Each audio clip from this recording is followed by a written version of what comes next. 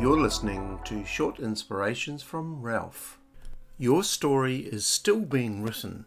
Part 2. It's not all over.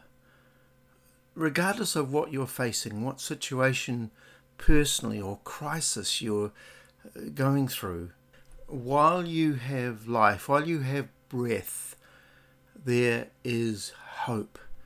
Job remarked in chapter 14 verse 7 to 9, "For there is hope for a tree if it's cut down, that it will sprout again, and that its tender shoots will not cease. Though its root may grow old in the earth, and its stump may die in the ground, yet at the scent of water it will bud and bring forth branches like a plant."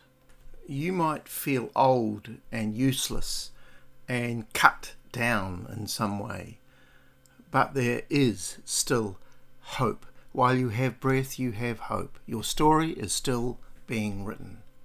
Others and circumstances may try to stop that story being written, but God won't stop. If anyone is in Christ, the new has come.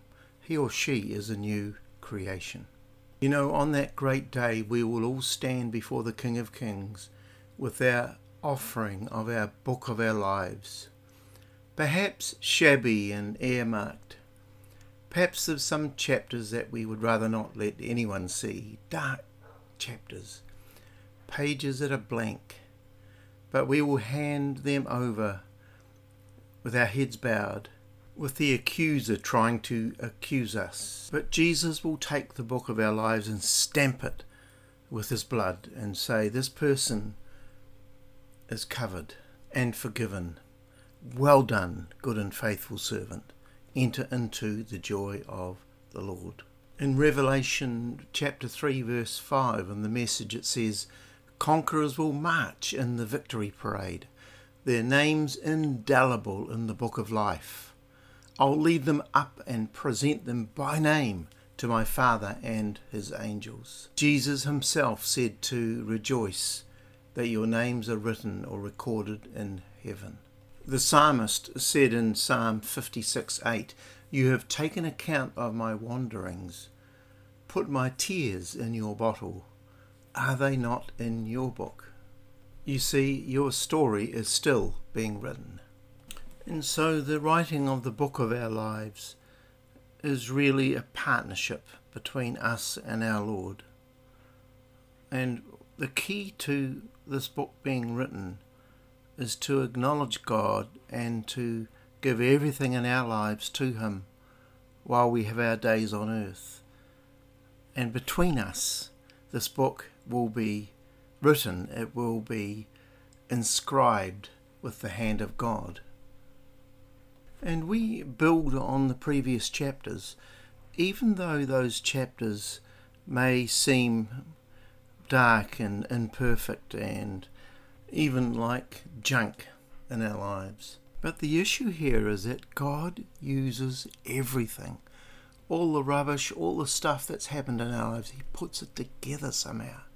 It becomes compost, if you like, for the tree of our lives to bring forth much fruit. Have you ever questioned your own soul, questioned your own life? That's what happened in Psalm 42 verse 5 when the psalmist said, "Why, my soul, are you downcast? Why so disturbed within me? Put your hope in God, for I will yet praise him, my Saviour and my God." The interesting thing is that those words that are in there, downcast, really means depression. Why are you depressed? Why are you so low? But it's more than that. He uses the word disquiet.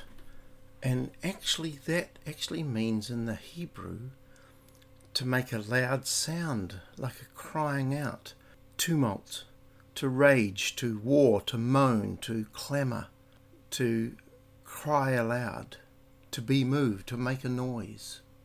This could sound like perhaps us, you and I.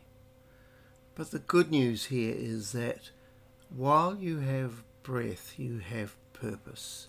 Your story is still being written. God bless you.